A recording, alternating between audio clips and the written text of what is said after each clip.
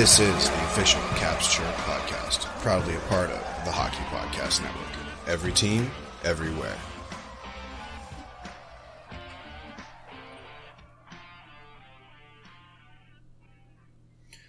What's going on, Caps fans? It's me, the Hockey Troll, and I'm here with that snack, Polly Cupcakes. What's going on? Live in studio, Polly. We've got you here. It's always a good thing to see you in person. Yeah, glad to be here, without my delay. Right, exactly. The only delay you have is, mentally now. Right, so. Just normal. We're all used to that. Caps fans, we've got an incredible episode for you today. We're going to be talking about the week in review for the Washington Capitals. There's quite a bit of league news to cover and a little bit of drama in the DMV as Ted Leonsis has decided to, or at least is showing that he is moving to Alexandria, and we'll talk all about that. Troll polls about that. But Paulie, I think best thing to do right now is to just pop some tabs and get right into it. What do you think? Yeah, buddy. 1, 2, 3. All right. Well, in true Caps Chirp fashion, I think we'll just hit you off with some pretty sad and shitty news that we should share. 11-year-old boy in Montreal died this week after being struck in the neck with a puck at practice for his youth team. Paul, you put this in. Do you have any details on that? Just kind of like an errant shot or from another player? Yeah, that's about all I could find, at least at the time I put this in. I saw that the PWHL team from Montreal released a statement, and so I looked into a little bit, and, understandably, there weren't team names or player names or anything. Right. But yeah, it sounded like that kind of situation, just an accident, and I guess it could have really been anywhere. It could have, could be fatal basically anywhere on your neck. So I'm not going to speculate there. I just know tragedy struck. Yeah, it's been a tough year for hockey accidents. That's for sure. So our deepest condolences to the family, friends, and teammates of that player, and just a shout out. It's really tough. Yeah. All right, well, moving on. Vrana, ex-Cap Vrana, Jacob Vrana, put on waivers with the Blues. He's been waived by the past two teams that he's played on, Detroit and the Blues. In Detroit, he went into the player assistance program, I believe, for some sort of substance abuse and mental health counseling. Came back and I guess never really returned to form. Detroit waived him, the Blues picked him up, and within the year, they're already done with him. I don't know. What do you think? What do you think about that, Paulie? Oh, sad for him. But, he's not producing, obviously. I haven't looked at his stats, but you only waive a guy if he's a PR problem or if he's not playing well. So, right. I jokingly put on our Facebook page, should the Caps make a move for him? And, I don't think that's a good idea. No, unfortunately not. Vrana's had a pretty successful career. He's reached the top. I don't think that he ever had the longevity to be making, fuck you money. I mean, he made fuck you money, don't get me wrong. I shouldn't say that.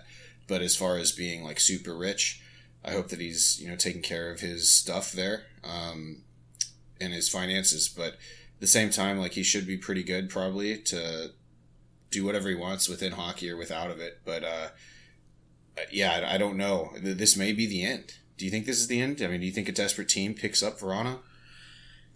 Yeah, I think someone will.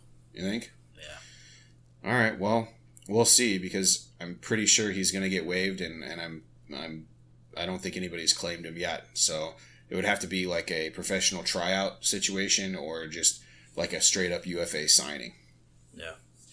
Yeah. So pretty tough bounce the puck for Verona there. We'll keep you informed, see what he does.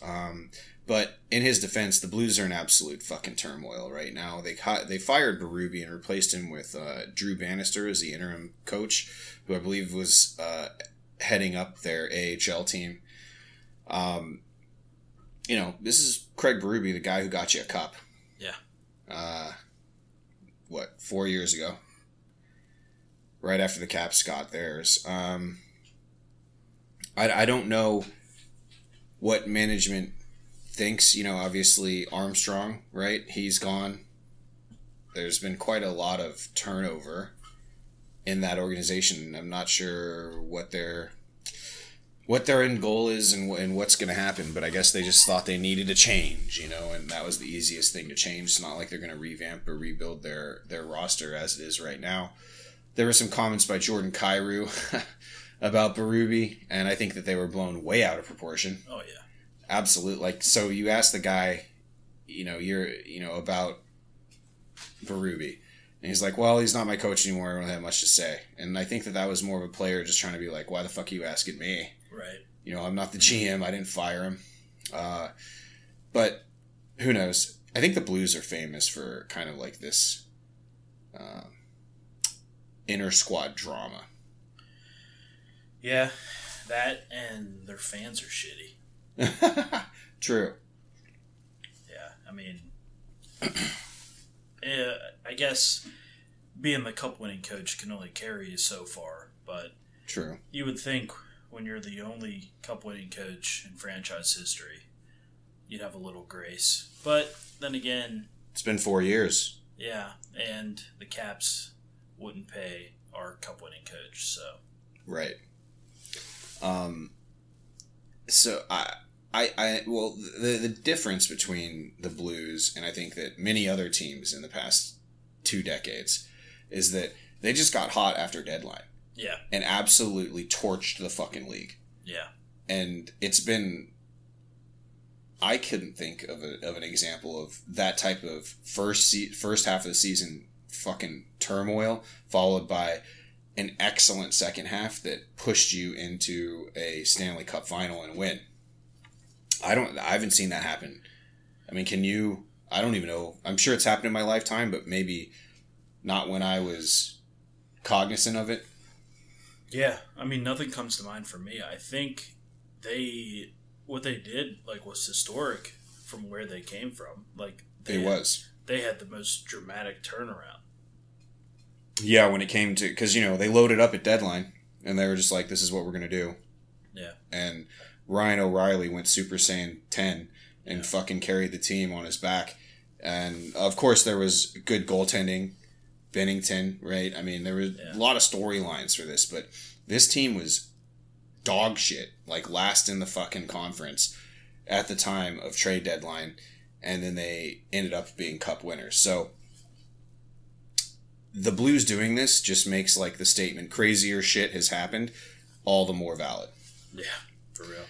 Yeah. So total outlier. I thought that their cup was just the planets aligning in the most perfect way for them. So I don't, but so I don't really award that so much credit to Berube, and I could see, I guess in that sense though, he was there, he was responsible for it. It was his team. He deserves all the credit. But at the same time, I don't know if it was something systematic, and I feel like GMs want to see incremental yet positive growth at every day. Yeah. Rather than we'll just figure it out, and then all of a sudden it does figure out itself. Right. On a historical basis, which I don't think you can really plan on. No, you can't. And I think they're the perfect example, and they really reinforced everyone who has that get hot at the right time attitude. Yeah, absolutely. And I mean, it goes to show you that it's not the best way to do it, but it's totally possible to play half a season very well and end up limping into the playoffs and then fucking dominating through the stretch, through the tournament. The Caps just like to do it the other way around. Right. Traditionally, the Washington Capitals have just been dominant out the gate, basically got a 10 to 20 point pad so that they could just fuck off for down the stretch and then limp into playoffs, even though they're at the top of the Metro. and still go out in the second round. Yeah. So, anyways, moving on though, Tomas Tatar to Seattle in exchange for a 5th to Colorado, from Colorado. I don't know, man. I don't think that's well, Tomas Tatar can't be doing that well, which is why they're trying to move him. Yeah, that and maybe some cap space. Yeah. I didn't even know Tatar landed in Colorado, so that kind of, I'm sure we covered it on the show, but it's just something that I wasn't aware of. Tatar, for me, was a Red Wing for the longest time. Yeah. And good in that role. And a Devil. What's that? And a Devil. And a Devil. Oh, was he really? Right before Colorado? Yeah, I think it's where he came from. Interesting. Well, a 5th round. I get Tatar's an aging guy, but he's looked at as a pretty reliable middle 6 scorer. Yeah. So we'll see what Seattle does with him, if it's a reclamation project or what. But definitely sounds like a money move from Colorado. Yeah, I think so. The Canes waive Antti Raanta.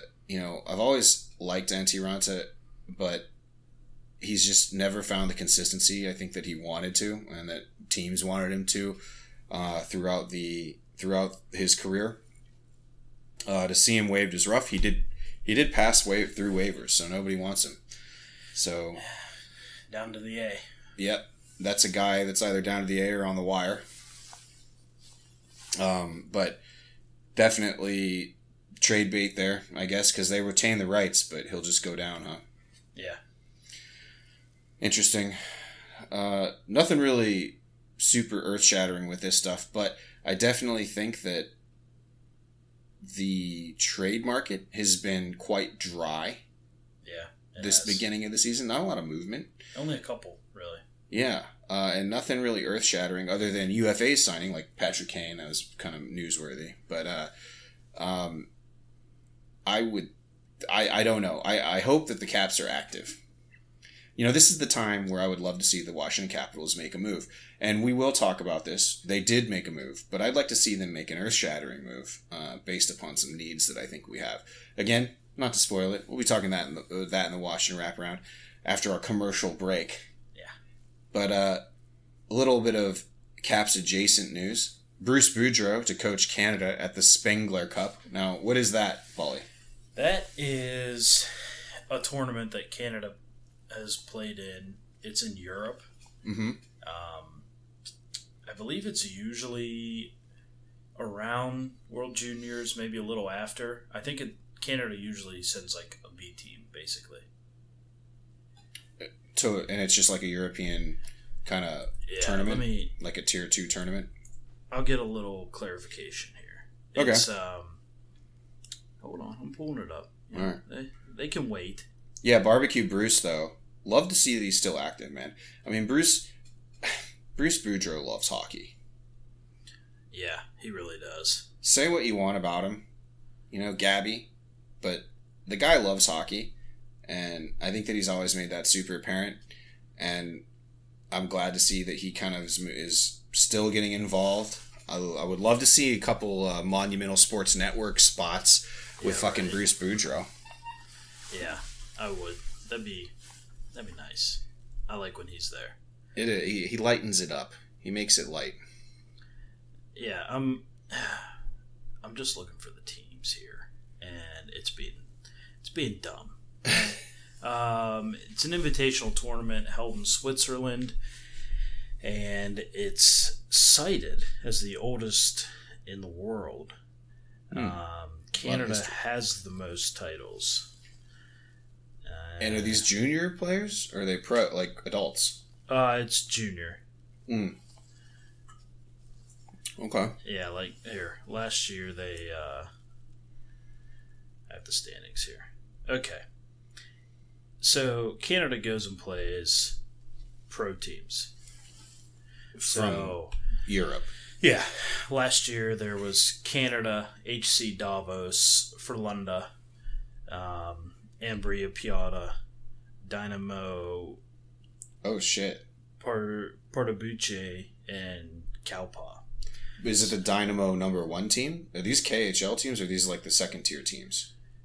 I... Because it sounds like if you're going to play juniors, you're probably putting in, Frölunda has like a tier 2 team. They're the Dynamo teams from the Czech Extraliga. Okay, so it's not the Moscow Dynamo. No. Okay, all right, all right. So it's like the second tier kind of European teams that are pro.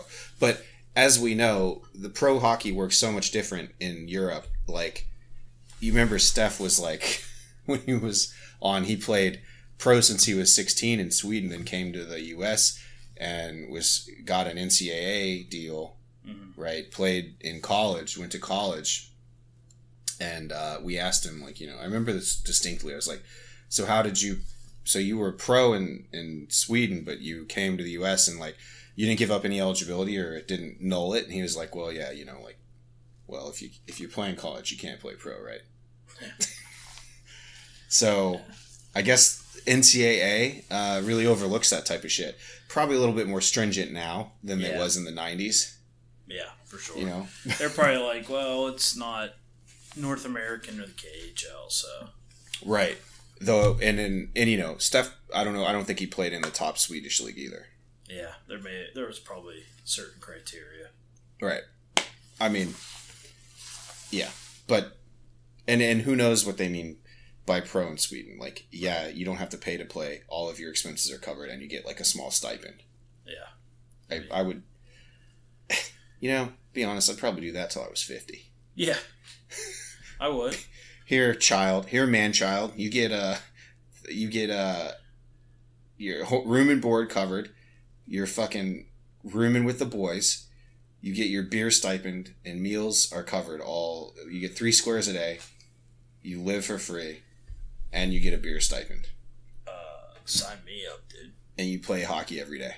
Yeah. I'm like, okay, sick.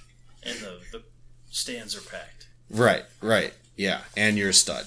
Yeah, this ain't D2. This ain't non-sanctioned D2 club. This is, the real deal. That was pretty legit, though. Yeah, oh yeah, absolutely. The pinnacle of my hockey career, for sure. D2 club, baby. Yeah. Roberto Luongo, inducted to the Vancouver's Ring of Honor. I've never disliked a goalie as much as I have Roberto Luongo. I don't know why. I just always thought he was fucking overrated, man. He kind of was. He didn't triple crown. He never did. He got the Olympic gold. The Stanley Cup was always missing. Yeah. Right. So he got there with Vancouver, and then Boston absolutely destroyed it, and then they burnt Vancouver to the ground, and then that's the last kind of real success Vancouver's having, except for this season, where they're second in the Pacific. Yeah. Behind a very hot and really overpowered Vegas team. Yeah, I think Vancouver's going to do some damage. I would love to see, it wouldn't happen until the Western Conference Final, but I would take a Vancouver-Vegas Western Conference Final, especially if I could write the ending, which would be Vegas losing. Well, they're in the same division, so wouldn't they meet up first? In the Western Conference Final, right? No, it'd probably be the second round. Unless one of them was like the 7th wild card spot. Mm-hmm. Yeah, you're right. Well, either way, a second round I'd take too. Yeah. That'd be a cool matchup. A lot of young guys actually living up to their names there in Vancouver. Right. And, that's what you get. They've definitely drafted well and moved well. Besser is on fucking fire. Yeah. Quinn Hughes just keeps racking it up. Yep. So, there it is. I mean, that's cool. Roberto Luongo, good Twitter guy. Yeah. And it was when they were playing Florida, so his 2 main organizations. Oh, no shit. That's special. Yeah. That's cool. That's cool for real. Yeah, that's really good. So, awesome. That's great to see. Congratulations, Roberto Luongo, even though I thought you were overrated. Yeah. I thought you were overrated, bro. I don't know why, but I did. Just out here taking a dump on an Olympic gold medalist. Yeah, that's what we do here. That's Hockey Troll on brand. Let's move on to some injuries. Tough one. Line out 6 weeks with a broken clavicle. Yeah. What's that, in your shoulder? I think it's your collarbone. Oh, yeah. Yeah, that's it's the bone that goes out here. Yeah, right there. Like so it's not like a labrum. No, I think it's what connects like your chest to your shoulder. Yeah. How did that happen? I don't know. I didn't see. My guess is probably got hit and went into the boards weird. Dude, that's crazy. You know, unfortunately, man, Line has just been a glass cannon the past forever. Yeah. You know, this is a guy that I was like, 2 episodes ago, I was like, we should take a look at Line. Yeah. You know, well, there goes that. Never wrong. Yeah. 6 weeks. Maybe we shouldn't look at Line.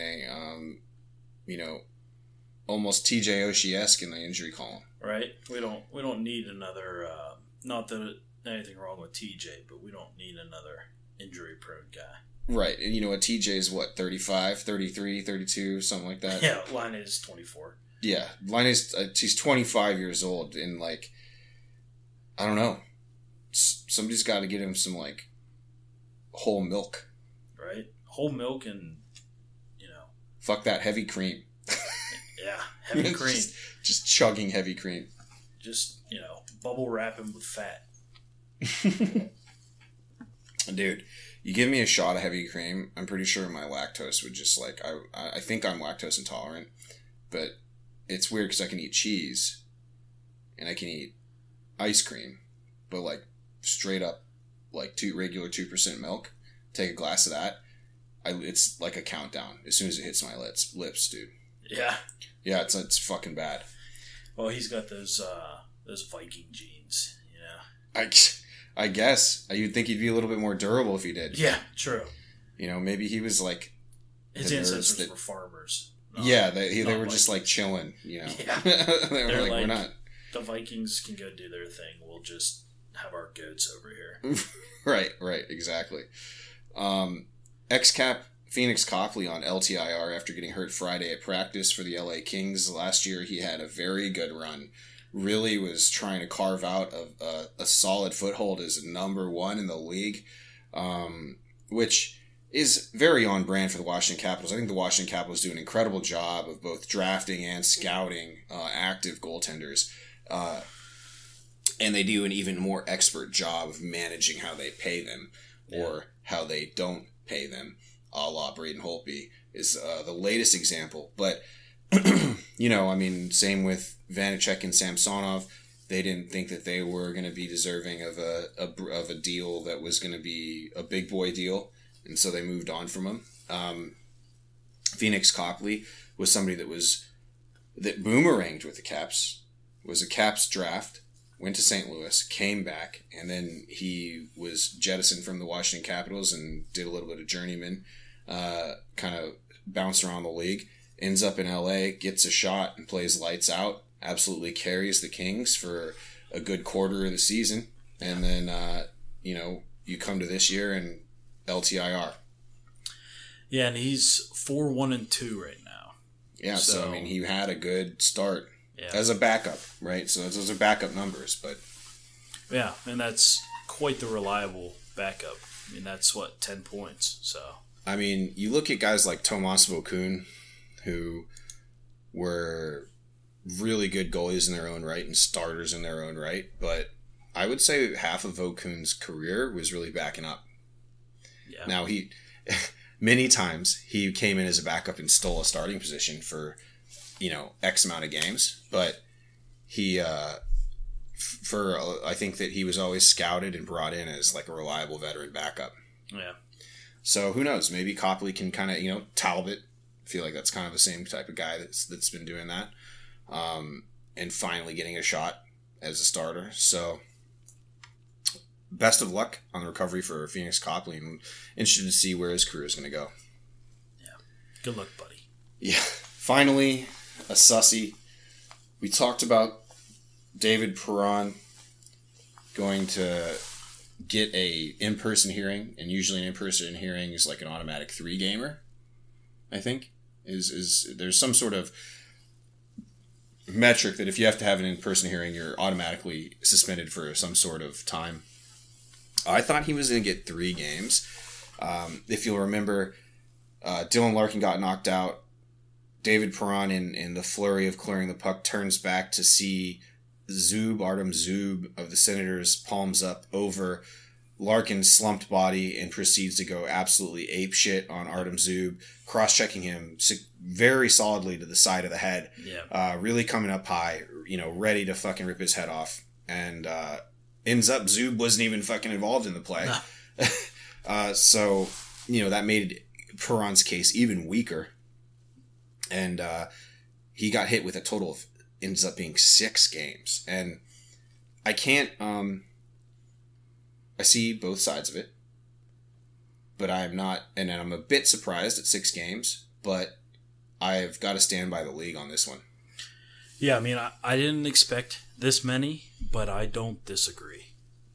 Facts are facts, no matter how you're interpreting them at the time. Right, and I know I've been quoted on this podcast as saying, I know you're very familiar, I really hate when people use their stick as a weapon. I use my stick as a weapon every play. I know, you're a scumbag. Yeah, I am. No, but when people wind up, when people like that one dude in beer league who was shoving it up between people's legs, yeah, and then what Perron did here, when pretty inexcusable. Yeah, like there was nothing about this that could be misconstrued as a hockey play. That's true. And that's why I say it's a weapon in this instance. I 100% agree, and obviously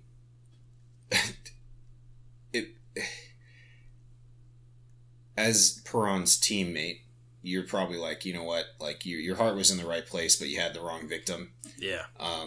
And even then, like, I don't think that it was just an incidental kind of fucking weird play that ends up buttoning Larkin, right? And you never want to see a guy slumped over or conscious on the ice, especially with somebody who's had concussion history, right? I mean, and all the guys in the room knew that Dylan Larkin had, head trauma troubles. So to see him completely passed out in that situation when Perron looks like, I mean, you can watch the replay. Perron looks over and he sees this scene set up, and he just thinks that Artem Zub came up back, like, and cross-checked Larkin in the back of the head. Yeah. He didn't see it, but, like, the aftermath looked like that. And he went after him. And so, I guess as, like, Perron's teammate, you're like, good team play there, but the wrong victim. And also, like, you went crazy. And so, there's really, I just don't think there's any, I guess, he's got the excuse, it's just not valid. This is kind of like a real-life iteration of a Twitter cancel on someone who was misrepresented. That's exactly right. Until the real story comes out that shows that this person wasn't involved, something makes it look like they did it, so all of Twitter jumps on them, and then, then all the people who said it were just like, well, fuck them anyway. Right. And, I guess Perron was the outrage there. Yeah, he was the mob. Yeah. But whatever, Perron's got a history. He's not a clean player. He's definitely played on the edge before, and that's why I like David Perron. But also, just didn't get he got the fucking sharp end of the stick on this one, I'd say. Yeah, and deservedly. Unfortunate, but yeah, it's not like he didn't deserve it. Right, exactly. But you know what you do deserve, Caps fans? That's some gambling winnings and the joy of gambling, and that is through DraftKings Sportsbook. Bet the action on the ice with DraftKings Sportsbook. Download the app now and use code THPN. New customers can bet $150 instantly in bonus bets for betting just $5 on hockey. That's code THPN only on DraftKings Sportsbook, an official sports betting partner of the NHL. The crown is yours. Bonus bets expire 168 hours after issuance. Gambling problem, call 1-800-GAMBLER or visit www.1800gambler.net. In New York, call 8-HOPE-NY or text HOPE-NY 467-369. In Connecticut, help is available for problem gambling. Call 888-789-7777 or visit ccpg.org. Please play responsibly on behalf of Boot Hill Casino and Resort. 21 plus age varies by jurisdiction. Void in Ontario. Bonus bets expire 168 hours after issuance. See dkng.com/hockey for eligibility and deposit restrictions, terms, and responsible gaming resources. NHL and the NHL Shield are registered trademarks of the National Hockey League. Copyright NHL 2023. All rights reserved. Caps fans, we had an interesting week. I think we should talk about it on the Washington Wraparound. What do you think, Paulie? Let's do it.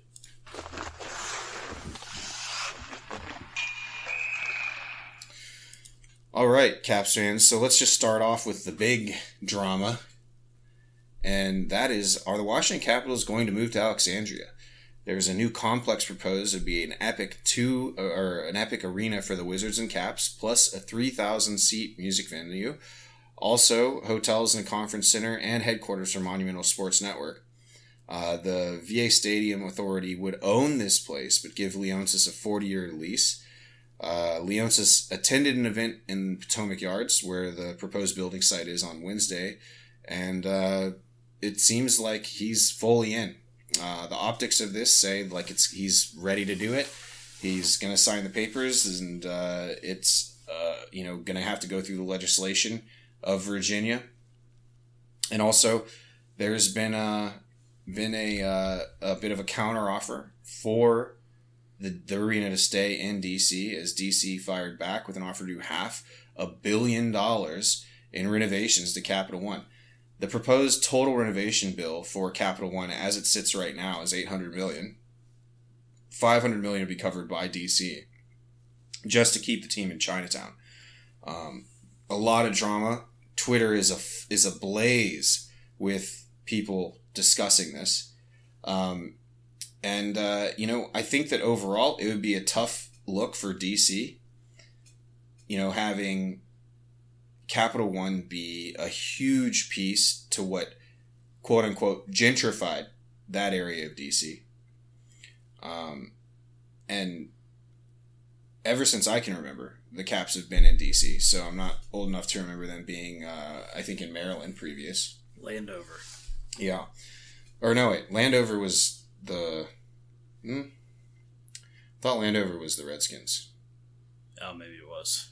But you may be right as well. There may have been a secondary facility. But either way, I remember when it was the fucking MCI Center. And then the Verizon Center. And then something else probably in the Capital One. Yeah. I mean... But, we're... The buzz is, this is a 4-mile move. It's in Alexandria. It's in Potomac Yards. It's south of the city, but it's over the bridge in south. And I think that for the amount of money that they're projecting this arena to build and generate is almost $2 billion. Damn. Yeah. I'm partial to Nova because that's where, it's high school.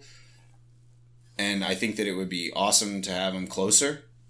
But for people who are riding the Metro, there's been a lot of bitching, especially if you're coming from Maryland. You're somewhat alienating your Maryland audience. And on top of that, you are making it harder for DC people to make it to Caps games. And you're taking a huge epicenter of profitability away from DC. Yeah, I mean, and those are all fair arguments. I know I said to someone this last week, well, that just means that the people from Virginia don't have to travel and the people from DC have to. So really, you're just kind of flip-flopping. Well, Maryland, too, because Maryland's going to be on the complete opposite side of DC. They're going to go through DC. Yeah. There is one... The least of the DMV would be Maryland in my eyes, but it still exists. Yeah, I mean, and I think those are fair points, but I think it's only, you said 4 miles? It is, but 4 miles in the DMV is like an hour, right? Because so for instance, Like, if you're coming from Chantilly, you'd have to stop in Vienna. You'd have to park in Vienna. You'd have to go down the Orange Line. Then you'd have to change trains and go south. Okay. But it could all be done, for the most part, in the local area. If you're going to try to go to a game, it could all be done via metro. Because Potomac Yards has its, like, own metro station, its close proximity. Like, it could all be done via public transportation. It just would add to some people's commute, like, an hour. Yeah. But, I mean, it's definitely closer than the Maryland arena was to DC. Yeah. So, I'm not from any of the three, so I'm trying not to criticize the criticisms, because I understand people are used to a certain thing. And you're right, it was in Landover. Landover, okay. Yeah, or at Mitchellville. So, I mean, it's not, to me, it doesn't seem like the end of the world, because for me to go to a Caps game, it's 5 hours. But right. I can understand why the people are upset about it. And it does, I like teams being in the town they're named. Right, exactly. And it isn't you're right, it isn't a huge deal. It's a small commute. If you're talking about the commute from where the arena is now to where the arena will be, it is a small commute. But there is a big, Maryland's getting shit on. But, DC people are also getting shit on. And you're taking the vibe of that arena, which is smack dab in the middle of the city. Yeah. Out completely. Now, what does that building become? What does Capital One become? Probably whatever the fuck they want. I mean, a huge convention center. I don't think it'll just be like the Sochi Olympics, where it's just like a shell of a building. Right? No, I mean, they'll still have plenty of concerts, and they'll do, different college events and stuff, like basketball tournaments and stuff. Right, but it's just not going to be bringing in the amount of money that it would if there was two, not one, but two pro teams playing in the city. Right. Well, this inspired me, if you will, to do the troll poll this week on this question. So I asked, it's been a crazy news week for Caps Nation. What do you think of the new proposal to move the Caps and Wizards to Alexandria? 30%, it's an even one, 30% said they love it and overrules, and 70% said boo, keep the Caps in DC. 23 votes, not as many votes as we got on our first one.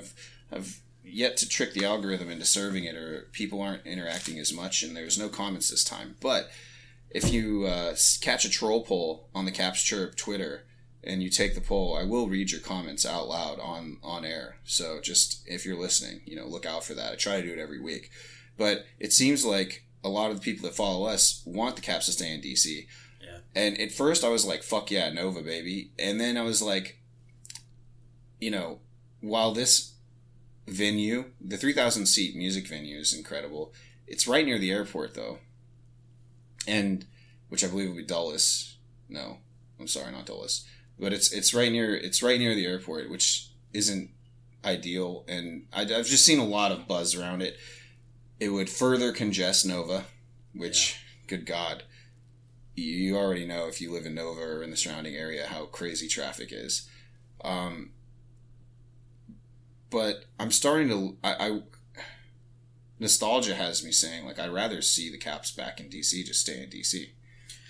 Yeah, I mean, I know I've been kind of coming through as contrarian, but overall, I agree that it should stay in DC. For what you said, primarily for the reason that you said, is that, like, they should play in the team, in the state, or the district, if you will. Yeah. The place in which they're named for. Yeah, I mean, it's so annoying to me that the New York Giants and Jets both play in Jersey. I mean, yeah. Like, I hate that kind of stuff. Now, would they be moving? Is it the Mystics? I believe so. Yeah. Team. They'd be most going likely. To, yeah. I mean, obviously, the two big names that they referenced were the Wizards and the Caps. Well, I don't. If Monumental doesn't own them, then maybe at least they would stay at Capital One. Yeah, I'm not sure, because I thought Leon Ciso owned the Mystics too. Yeah, I think It sounds right. Right. Okay, anyways, so Caps fans, we'll keep you obviously informed on this. This is a big thing for DC, and you know, if it ends up becoming like a huge new development, that'd be cool. But this has been struck down in the past as well. It's tough. There's a lot of, I'm guessing, essentially palms that you've got to grease. Yeah. To get this deal done. And Leonsis thinks he can do it. He seemed to gain some public support. At least 30% of the public, but who gives a shit about us? You know, we're not the ones fucking pulling off all these crazy deals. You know, I think there's a lot of people that are like, I saw a tweet, it was like, how much fucking money do you need, Ted? Like, come on. Right. You know, so I don't know. The Washington Capitals are a profitable team. Ted Leonsis is a capable owner. We'll just see how it goes out. But as of right now, I think I'm on Team DC. Just keep him there. Yeah, I think I am too. I am. I love being in the middle of the city. Like you're getting off on a metro stop. You know you're in the middle of DC. Like it's a cool place to be. You know, I think that building a compound out in Nova would detract from it. And you know, the artist renderings of what this place is going to look like reminded me a lot of what was proposed in Phoenix with the Arizona, you know, team. Probably the same guy. Yeah, right. But this type of like compound that is an entertainment compound. Yeah. Or complex, as they say. It's complex. Yeah. But I don't know. Compound seems a little bit more evil, so I like to use that word. Right. You know. Got to put the spin. Right. You know, like no like peaceful fucking philanthropist lives on a compound. Right. You know, they live on like some property out in the sticks or something. They don't live on a compound, but you know, like people who are planning the demise of the world and trying to take over the world, they live on compounds. Yeah. Yeah. Okay. It's so dramatic, but there is some positive news, Caps fans. Ethan Bear is a Cap. You called that. $2 million a year for 2 years. You know, I did say that it was probably likely going to happen. I think the Capitals have been interested in Ethan Bear for a long time. You know, having the injury, he's just had a tough go at it. His trade stock was down. So as of right now, and I don't know when he's going to be joining the team. I was hoping that he would kind of jump right in immediately. I'm not sure what kind of red tape there has to be done for him to actually officially join the team. But he hasn't dressed for any of the games, I don't believe. Yeah, I don't think so. So I can't wait to see him out there. And I would assume that he's probably, if it were me, I'd throw him in Hershey for 4 or 5 games, get him see what he's like, get him a conditioning stint, get him up to speed on the system, and then come bring him up. Plus, it would just help with the Caps cap, if you will. Yeah. But $2 million a year for 2 years for Ethan Bear. I think a lot of teams were giving him a 1-year lowball deal, and just it was a show me contract.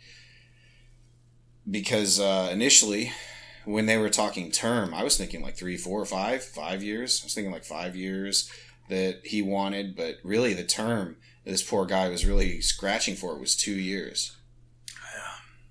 Yeah. Not asking much. What's that? Not asking much. Right. We got him for 2 years. I think that's a safe play. I like Ethan Bear. I think he's a physical guy. I think that he can jump up into plays. The defensive core of the Washington Capitals needs an offensive contribution so bad right now. We'll cover it, but there's been like 2 goals all year from the blue line. Yeah. Which is not good. No bueno, right? In the modern NHL, that's fucking trash. So hopefully he can inject some physicality, some offensive flair, and be a steady defenseman for us. I look at Ethan Bear as like a Martin Faviari. Yeah. That's kind of where I'm placing him. And $2 million for 2 years for a middle pairing defenseman, I'll take it. Yeah, I like it. So if we're looking at the cap right now, Caps fans, the Ethan Bear will be $2 million, an additional $2 million against cap, and Patches will be another 2, which would leave us with roughly around $4 million in cap for this year due to Backstrom being on LTIR, that we really have to play with. So if you're doing any calculations, if you're scouting any people that would be a good fit, have them be around $2 to $5 million a year, and scoring 100 goals a year would be great. Yeah, that's what we need. Take that. All right, let's move on to the actual games this season. This week. On the 14th, Washington went to Philadelphia and played at 7 p.m. It was a 4-3 shootout loss. Milano on IR with an upper body injury, apparently suffered during practice, or maybe a nagging injury that was exacerbated during practice. To replace him, the Washington Capitals called up Joe Snively, and in this game, Kuznetsov, again, sick and out. So he was scratched as well. I don't know about Kuzi, man. Gotta start pumping him full of vitamin C. Right? Gotta get Line on the heavy cream and Kuzi on the vitamin C. Right. Some magnesium. Yeah, magnesium and zinc. Zinc, yeah. Other minerals that are supposed to be good for you. I don't know. Maybe meat? I don't know. Do something. Yeah, some beef. Get some good good iron. Yeah. Spinach. He should just start eating dirt from the Potomac. That'll probably help. Yeah, right. Just toughen up a little bit. But well, he's apparently sick. I don't know. And every time I hear of a player going in and out of IR for the Washington Capitals, I just wonder if it's just like a roster move. Like, I wonder if it's a cap fooling move. Yeah. Sorry, Kuzi. You cost too much tonight. No. Well, Kuzi wouldn't come against it, but guys like Milano being out on IR, like, immediately, the Washington Capitals are probably like, if somebody goes down in practice, like, I guarantee there's somebody that's like, do you need to go on IR? Yeah. Nah, dude. I just Please tell me you need the IR. Like, Ovi's shaving his face, cuts himself. Oh, IR. Yeah. So he's shaving in the team locker room. Trainer comes in. He's like, I think it's going to be 3 games at least. But in the first period of this Philly game, it's kind of a muck-up between both teams grinding it out.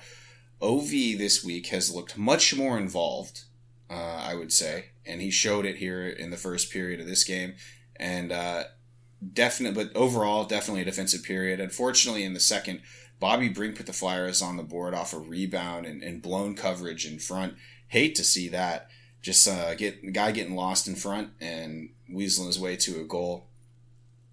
Seconds later, though, Connor McMichael and that third line, who's been carrying the water for the Washington Capitals past few weeks, fires back with a beauty goal by McMichael, who was alone in front and found by Protas. Nice dish, nice finish. McMichael definitely feeling himself this season. Yeah, love to see it. He's being the guy that we expected. Mm-hmm. And because he was so well developed in the AHL, now we are seeing the fruits. He's getting his confidence is at all-time high. He's buzzing, and I think he's starting to understand where he fits in, and also being able to say, like, to identify where his strengths are. And that's huge. Later on, though, during a real battle, the second the skies opened, the power play scored off of a nice play from Strome to St. Thomas cross crease. That's a power play goal, folks. 1 in a million, as they say in DC. Yeah, right. Felt good.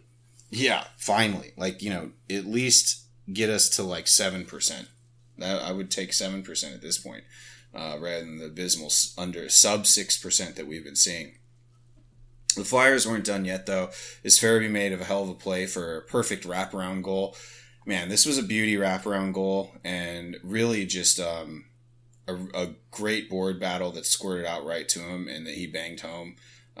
Not much you can do from that. Again, he was just in the softest of soft spots when he got the puck on his stick away from the scrum, and just had just enough to get a quick shot on net, and it went in. The Caps, though, did answer with a Strome goal, as Wilson got a loose puck first and snapped his stick on the shot. Stromer was right there to just send her home.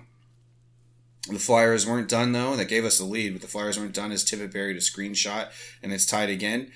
Pretty exciting into the game throughout, what was looking to be a slugfest kind of muddy battle after the first. In OT, no one scored, and it was pretty conservative. I find the Washington Capitals have been pretty conservative in the overtime frame, at least.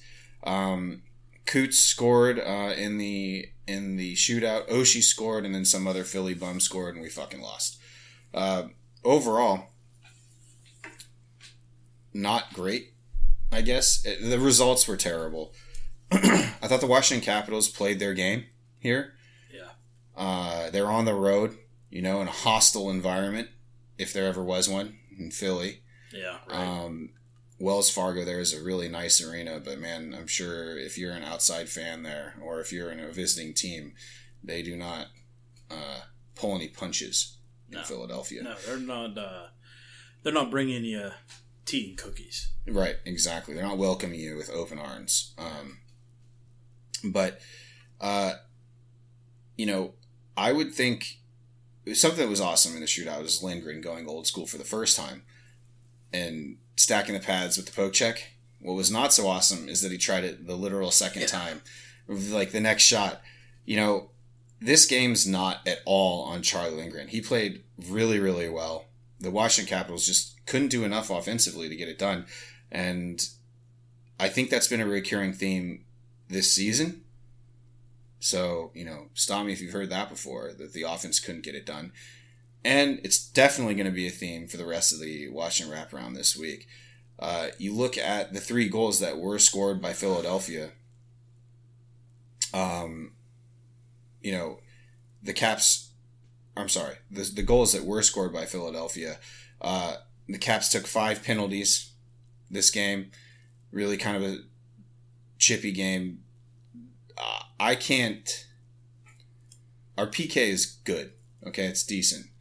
But putting yourself in a position to take 10 minutes of penalties in and night out is not a secret to success. No, not at all. Even though I believe one of those calls was complete bullshit that put us on the 5-on-3. Terrible bullshit call.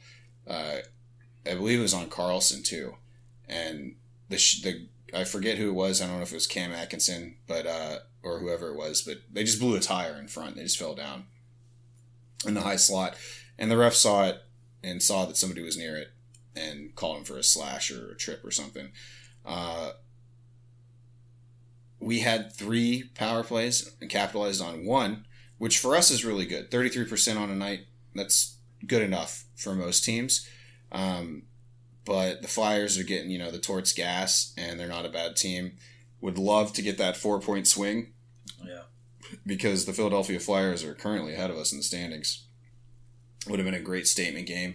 Would have given us a lot of ground. This whole week, the Washington Capitals had a couple opportunities against Philly and Carolina later on that we'll cover that would have given them just a great position. Knocking off 2 opponents on the road in 1 week in the division. Yeah, that'd be big. Huge. So that's the type of stuff that, like, at the end of the season you could look back and be like, man, thank God we won that first one against Philly. Thank God we won that first one against Carolina. Right. So disappointment, but we get out with a loser point. So, could be worse. I keep going back to, though, the statement that good teams find a way, and I think the Washington Capitals failed to find a way to close this out in regulation. Yeah, that's fair. All right, moving on. The 16th, 2 days later, in Nashville, 8 p.m. game, Central Time Zone. This was an incredibly frustrating game to watch. Caps dropped this one 3-1. They don't show up and take an unfortunate delay game penalty, which resulted in a power play goal for Nashville. But the rest of the first was quite uneventful. Nashville is not a powerhouse team, though Barry Trotz is back there. They've got personnel, but they haven't exactly been somebody that should have given the Washington Capitals too tough of a time, especially in the past. But you would love to see the Washington Capitals go into Nashville and absolutely just get a good solid win. Unfortunately, they did not. Nashville is currently sitting in the first wild card spot in the West, but it's the West. Mm-hmm. They're no slubs. They're no slobs, I guess, in that sense. But your East Coast bias is showing. It is. You're flashing it through your trench coat right now. It's not a trench coat. This is a starter jacket, my guy. A Caps white starter jacket. Well, I wasn't talking about your actual ensemble. It was a metaphor. Oh, you're flashing. I get it. Yeah. Through my friend. Okay. It's showing as egregious as a flasher doing it with a trench coat. What, so you think Nashville is a fucking powerhouse? What are you trying to say? No, I'm just saying as someone who roots for a team in the West that the East Coast bias is very real. Well, it's real because it's real. It's true and factual. Yeah, that's... Sure. I do not agree. Okay, anyways, the Caps, like I said, didn't show up. Got a PPG, delay a game penalty on our part. PK couldn't stand up to it. It happens. In the second, though, the Caps got a 5-on-3 and scored again as Strome tipped an Ovi shot and Oshbabe dove in to tap it. This is a good, hard-working goal. Yeah, that's Oshbabe right there. This is the type of fucking shit that I love to see. I mean, you can't get it done pretty. Get in there, get pucks in on net, and bang home a rebound. Get one greasy, get into the hard areas. Now, TJ Oshie was lucky. He was perfectly placed for it. But, still, this is why I love TJ Oshie, who, by the way, had an incredible game. He was probably the only one working. He looked like he was on one this whole game. The rest of the team kind of was effervescent in the sense of maybe they were there, maybe they weren't. Yeah. Throughout the game. But I thought TJ Oshie put in a good 60-minute game. Yeah, I think Oshie looked real good. And, for such a beautiful man, he does a lot of ugly plays right. Yeah, and, I love TJ Oshie. I think he's a hell of a player. Hall of Famer, maybe. But I could see him get snubbed because, one, he's American. Yeah. And two, that's why I love him. Because he's a fucking American, hardworking boy. He's getting in there, doing American stuff. USA, baby. Like these pants. Let's just get into it real quick. Yeah, Check these out. Okay. Now, let me ask you a question. Oh my God. He's standing up. Do you think anybody wants a roundhouse kick to the face when I'm wearing these bad boys? Look at that. By the way, Paulie's wearing the, what are they? They're fake bottom half. They've got hockey pants, hockey breezers, and laces on them. Yeah, so it looks like the bottom half of a hockey uniform. Got the blue shell with the red on the side, the white socks, and at the very bottom, it's like the top of a skate. Got these on Amazon. I also got a pair that's Santa themed that I wore for a beer league game. Oh my God. But these USA hockey pants are sick, and they're extremely comfortable. Well, good for you. And it looks like we just got a comment, huh? Yeah, good shout out from Elizabeth Henry. Never heard of her. Finn, I don't know that kid, is wide awake and goes, Dada. You know these people, Paulie? Yeah, it sounds like my little baby boy's watching his dad. Oh. Heard my voice. That's nice. That's good. He's too young to be disappointed. Hi, Finnegan. Go back to bed. Go to sleep, kid. All right. Well, what? Go ahead. Oh, I said I love you. Oh, he loves you. Yeah. Good. That's a good thing. Father to son thing to have. Yeah. All right. Yeah, it is. As the second was dying down, the Caps Novi unleashed five high quality chances, but could not for the life of them finish. During this flurry, they got greedy and two D-men were pinching. Just one Nashville player just kind of in the middle, floating. Puck bounces perfectly to him. Both D-men are out of the play. Breakaway the other way. Charlie Lindgren was left completely out, hung to dry. This was a breakaway as they were leaving the offensive zone. It was already done. This is a breakaway through the neutral zone and into the defensive zone. Pretty painful to watch that one. Yeah. Especially after all the momentum the Washington Capitals had built. Now, Caps fans, this is a 3-1 game, right? But the Washington Capitals dominated possession the majority of this game, which made it even more frustrating to watch and even more frustrating to see the Washington Capitals literally on the precipice of putting the foot through the door and then just having the door slam shut right on it. Right? I mean, they were like, they put their foot in and the door started to close and they were like, oh, sorry. Backed away, let it close. Right. Just break your foot.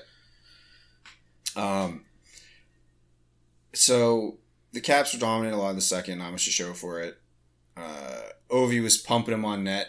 Still's got the speed. They were talking about how fast those shots were clocked in the upper 90s, mid to upper 90s. McMichael had a chance to dangle in front. Literally couldn't buy a happy ending here on this game. Early in the third, the Preds came out to finish the game, really emboldened by their lead. And ended up getting a lucky own goal on the Caps about 5 minutes in as the Caps fumbled in front. And it went off two Caps and finally off Strom's stick, who was trying to bat it out. Really, really tough break. The rest of the games, Caps looked good, very in control, but unable to get into the middle. And Preds did a good job of selling out, blocking shots. Saros, who's on a fucking heater, has our number. I feel like the last time we played Saros, he absolutely stuffed us as well. Pretty brutal. Good for him, playing really well. I mean, Preds fans weren't wrong when they saw him as Pekka Rinne's backup, and they're like, he's the future. Yeah, and this is a guy that I had very little knowledge or faith in when Pekka Rinne retired, but he has really taken the reins in Nashville, and I think done an excellent job. Yeah, for real. Replacing what is probably franchise best goaltending. Yeah, I mean, the goalie situation in Nashville is like quarterbacks in Green Bay. You have them for like an entire generation. Yeah, exactly. And it's just on to the next one. But one who they didn't keep was Vokun. Did you know Tomas Vokun played for fucking Nashville? I did. You did? I think it's just because I've seen like a card. Had to be, he was maybe drafted by them? Had to be early, right? Yeah, it was early. Crazy. And he played he got almost 200 wins with him. Yeah, I'm pulling up his stats. We referenced Vokun early in the show. We did. And his body of work has crept into this pretty pervasively this whole episode. He was drafted by Montreal. Okay. And then his second year of his career until 2007. So 98 to 07, he was with Nashville. Wow. And then he went to Florida. And Florida is where people really know him from, I think. Yeah. But he was in Nashville for 8 years. But I mean, back then Nashville was a fledgling team. Yeah. Interesting. Did not know that. Tomas Vokun is an excellent goalie by many accounts. And I mean, I think that he's really more underrated. But that was a guy, like I said, through the end of his career, was the guy you brought in to be the solid backup and mentor your young number one. Yeah. And he oftentimes ended up not only mentoring him, but actually taking him fully to school and taking their number one position. All right. This game ends up being a fucking total loss. Losing regulation 3-1 against Nashville. The Caps did themselves absolutely zero favors on the breakout all game. The breakout has been a bit sloppy. And as you know, I'm a big breakout guy. I like to see, okay, we get the puck. What are we doing with it all the way down the ice? The breakout is hugely important to how the offense is going to churn. And the Washington Capitals have gotten to the blue line at least 30 times this past week and just coughed it up. Yeah, that's not good. No, just errant pass, turnover, and that is the worst place to be doing it because you're just leaving a guy open in the middle to walk right in on goal if unopposed. Right. At the very best, a turnover in the breakout means that you're scrambling to get back into the zone and into position. Not high stress. High stress, I'd say. Turn it over in the neutral zone, you're like, okay, well, I tried something, didn't work. We can regroup. But turning it over at your own blue line, that's a killer. Yeah. All of our shooters were snake bitten all game, missing nets, shooting it right at the goalie, just not getting the luck that we need. Saros played well. Charlie Lindgren, though it was a 3-1 loss, I thought he played incredibly well in net. you look at the goals that he gave up, a PPG tip-in, a breakaway, and then an own goal. Like, literally the worst luck, and the Caps couldn't buy they couldn't bury in front of him. So that was all the negative. That was, I guess a silver lining. I think Charlie Lindgren is still a good goaltender, and I think that he did really well. We just had all the bad luck. And what's been pervasive, I think, throughout this whole season is that the Washington Capitals can't fucking finish. The second silver lining that we can take away from this game is that Ovi did awaken a bit this game. Yeah. Thought he was a little bit more in the mix. Thought he was a little bit more involved. He seemed to have that kind of killer instinct to bury. I think the diesel engine is starting to warm up. Yeah, exactly. Right. Takes a while, low RPMs, but lots of torque. Yeah. All right. Tonight, Sunday, back-to-back, going from Nashville to Carolina.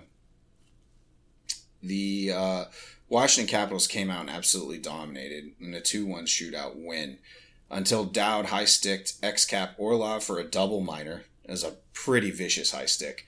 Yeah. The Canes scored on the first power play, but they cheated and interfered with Kemper, and it was waved off on the ice. The Caps did a really good job of killing the rest of the power play, but it did give the Canes life, and it was more of an even period after that. Like I said, the first 5 minutes the Caps came out, pumped several shots on net, were really just taking command of the team or of the game, and I thought they played very well in the first 5.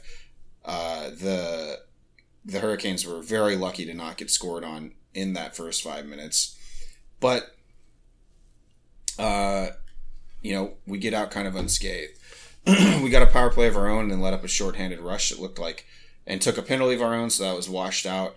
During the resulting PK, the Caps sprung St. Thomas, but he was stuffed by the Canes' young Russian goalie, Kochetkov. This is a breakaway. There was nobody within 4 stick lengths of St. Thomas on this one, and he came in, tried to just really freeze the goalie, kind of ice him and just shoot right through him. Didn't work. In fact, Kochetkov is kind of a stand-up goalie. He likes to stay stood up.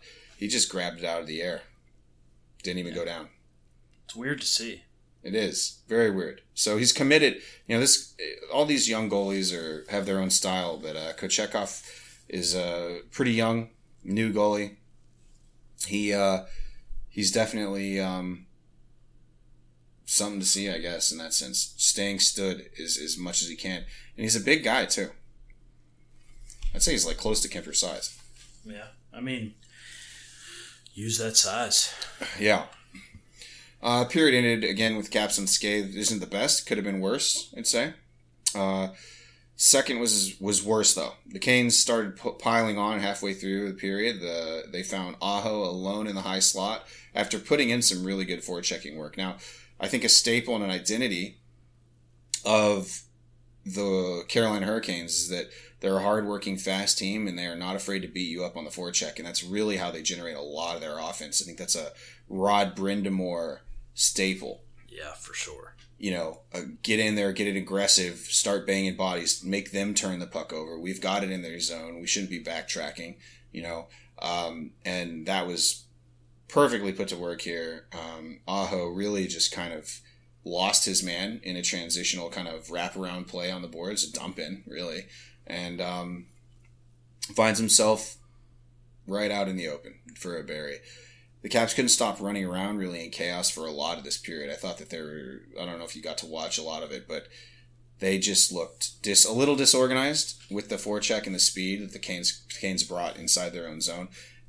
They figured it out for the most part. They did a good job of shutting down the middle, as the Washington Capitals have been doing this season. So it's a good thing, but, at this point in the game, the Canes started really doubling up the Caps in shots. Yeah, I mean, the shot total was pretty lopsided for this point on. Yeah. Yeah, the momentum really, after that double minor, man, that Dowd took, it really threw momentum the other way. Yeah, I mean, I think stick taps to Kemper. He kept this game going. Absolutely. Now that you say that, I think this is the best game that Kemper's played to date. Yeah. At least for this season. Yeah, this season I think this is the best game Kemper's played. no, Carberry hasn't come out and said Charlie Lindgren's a number one, but he is using Charlie Lindgren as a number one. Yeah. Sort of. You have Nashville, you have Carolina. Both of these teams are, have their own struggles, and they're kind of, hunting for a wild card or a last spot in the division of their respective divisions. So I'm not sure who would have been, what would have been the harder game between, before playing it, what would have been the harder game, Nashville or Carolina. And I think that the way that Lindgren was deployed was as if he was a number one. And I think he's been deployed as number one for the past couple weeks. Yeah, I think that's definitely how it looks. Yeah, and they'll never say that, and I don't think that they need to. I don't think they should, because this could be very fluid. Lindgren has a couple bad games, and guess who's number one again? Mm-hmm. Yeah. Eventually, the Washington Capitals do figure it out and find a little bit of a wrinkle, a soft spot with Martin Ferriari breaking down the middle for a nice even-up goal and the first D-man Barry in what feels like a fucking millennium, dude. Yeah, feels like first time since 2020. Seriously, dude. I feel like, and I'm pretty sure that he's only the second defenseman to score this season. Love it. Unreal. We brought in Sandin, who's got a ton of apples, but guys, the blue line has had a tough time actually putting the puck in the back of the net. Done a ton of things that were great to create offensive chances, and they are obviously involved in the rush, involved in the offense of the Washington Capitals, but nowhere near to the effectiveness as what we've enjoyed in the past, even John Carlson. So, pretty brutal, but glad to see that Ferriari got one. I think he deserved it. He was in the right position, right place, right time. Then no one scored in overtime, and the Caps won in the shootout. So, while again, this could have been a 4-point swing that put the Washington Capitals into a playoff position, they remain outside looking in, 1 point behind Carolina. Yeah, better than it could have been. Exactly. I mean, and it's a win, though it did end up being a shootout win, which I feel cheapens the whole ordeal. Yeah. I don't hate shootouts, but they're not as fun as they used to be. Oh, and I misspoke. Actually, as of right now, Sunday night, the Washington Capitals are in playoff position. They are in the second wild card spot. I didn't know they held the tiebreaker over Detroit. Oh, nice. Right. So, hey, you know what? The Washington Capitals ended this week securing half the points available. Could be worse. The Washington Capitals saw a tweet and it said, they're either really fucking good or really bad. There's no in between. Yeah. And I could agree with that. But as far as being a slow, steady burn on points gathering, the Washington Capitals under Spencer Carberry have done an excellent job of that. They've stayed relevant, they've stayed in the mix, and they're getting, week in and week out, at least half the points available to them. Yeah. I can't hate that. No, I mean, stay relevant, keep fighting, and then hope you hit a hot streak. And just, we look at overarching problems, and on Thursday, the Hockey Troll Hip Check is going to be a little bit of a deep dive into where the Washington Capitals sit in relation to the rest of the league. Now that we're taking the game seriously, taking the team seriously, 8 games in, post 20 game mark. I said I'd give the Washington Capitals, if you haven't been following, I said I'd give the Washington Capitals 20 games to figure it out. I will not count 20 games against or for them, the first 20, but post 20 games, they're going to start getting some actual real fucking criticism from me if it warranted it. And on Thursday, you're going to hear that in spades on the Hockey Troll Hip Check. But a little teaser is, as far as gaming the system in the sense of getting the points that they need, the Washington Capitals have taken, for the most part, 50% of the points that are available to them night in and night out. It could be worse. It could be. Now, what does that mean? They're not digging themselves out of a hole. Post 20 games, after 20 games, they weren't digging themselves out of a hole, but they absolutely could have buried themselves in the remaining 62 games. It's really kind of their fate's up to them. They're on even playing ground, I think, after 20 games. Is that kind of what you would think, Paulie? Yeah, I'd say that's a fair assessment. Yeah. The Carolina broadcast on NHL Network is the one that I ended up having to procure. And they were saying, the Washington Capitals don't beat themselves. And I would somewhat have to agree. They are not making mistakes that screw over their efforts, but they're not doing what needs to be done to get the scoring that they need. Yeah, I mean, I think when they lose, it's because they're not executing, not because they're shooting themselves in the foot. Right, or just getting absolutely buried. Yeah. In possession, or shot attempts, none of that really. Yeah. Okay, last week we said Ovi would score 2 goals. We were in line. This is a rare Washington Capitals eclipse, if you will, for the Caps Chirp podcast. Paulie and I were in agreement that Ovi would score 2 goals this last week. He scored none. Yeah. Though he was pumping them on net. He was getting the shots. He was. So, that being said, existence is pain. I mean, this is the thing that keeps me up at night about the Washington Capitals. Ovechkin is now 13 games goalless. I think. Yeah. I think he was 12 going into this game. Yeah. First of all, for it to be a pretty earth-shattering record that a player in his entire 18-year career, damn near 20-year career, has not had a drought longer than 13 games is a crazy stat. Yeah, it really is. It really just shows the dominance of Alexander Ovechkin. Yeah, it does. So, in that, fucking nuts. But whatever. And everybody's like, he's on pace to only score 15. Yeah, well, he's been on pace to score 150 before, too. So, right. What do you want from me? What?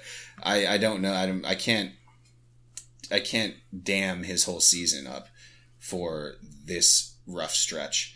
Though it is concerning, and I would obviously love to see him score every game. It's just not happening right now. Yeah. So, 0 OV goals. We both lost. The record was 1-1-1, which seems like a prediction in which you would have, Paulie. Yeah. Though you wisely took the 3-0 record. Yeah, obviously wise. In an act of solidarity with me. Yeah. Or you copied me.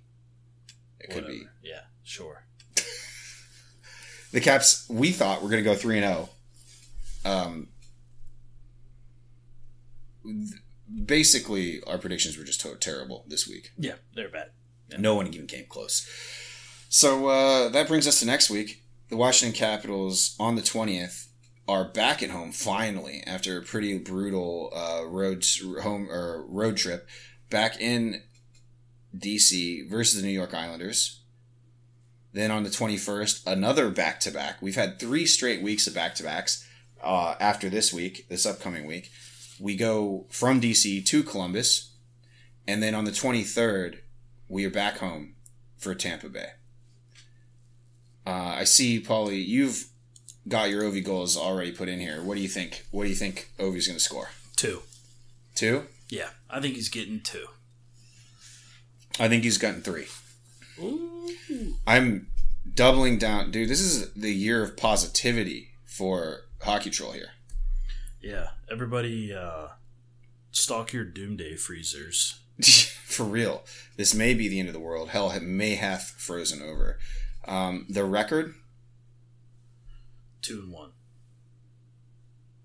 Fuck you. I'm going 3-0. All right. 3-0 again. I can't... Yeah, I'm just positive vibing right now, man. I don't know. Maybe it's just life. Maybe I'm getting old. Maybe I'm getting soft in my old age. Yeah, that's it. Yeah, just getting soft. I'm not as hateful as I used to be. Yeah. Can you imagine that? It's softy troll.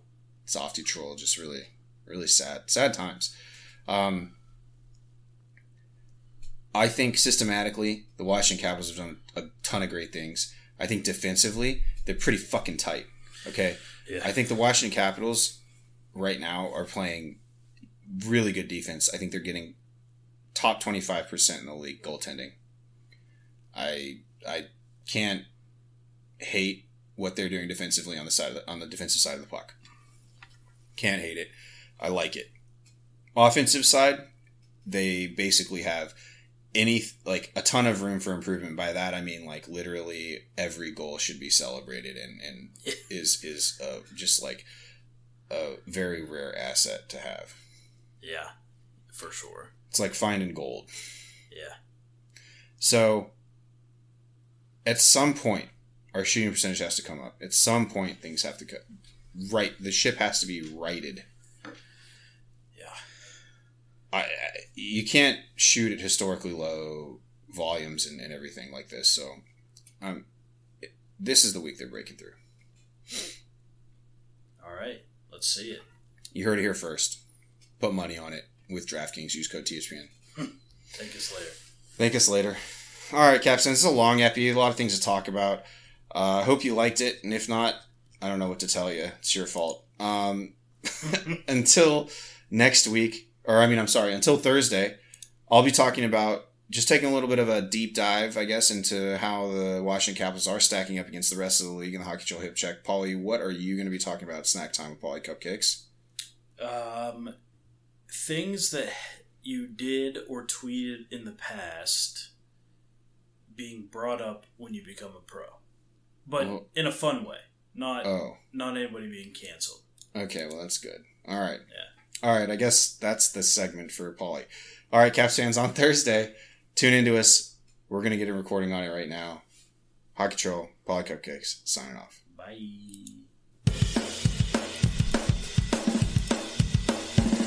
Hey, Caps fans. Thanks for tuning in to the official Caps Chirp podcast, repping the greatest team in the NHL. Follow me, the Hockey Troll, at Hockey Trollin' on Facebook, Instagram, and Twitter. You follow me, Paulie Cupcakes, at Paulie_Cupcakes on Instagram, TikTok, and Twitter.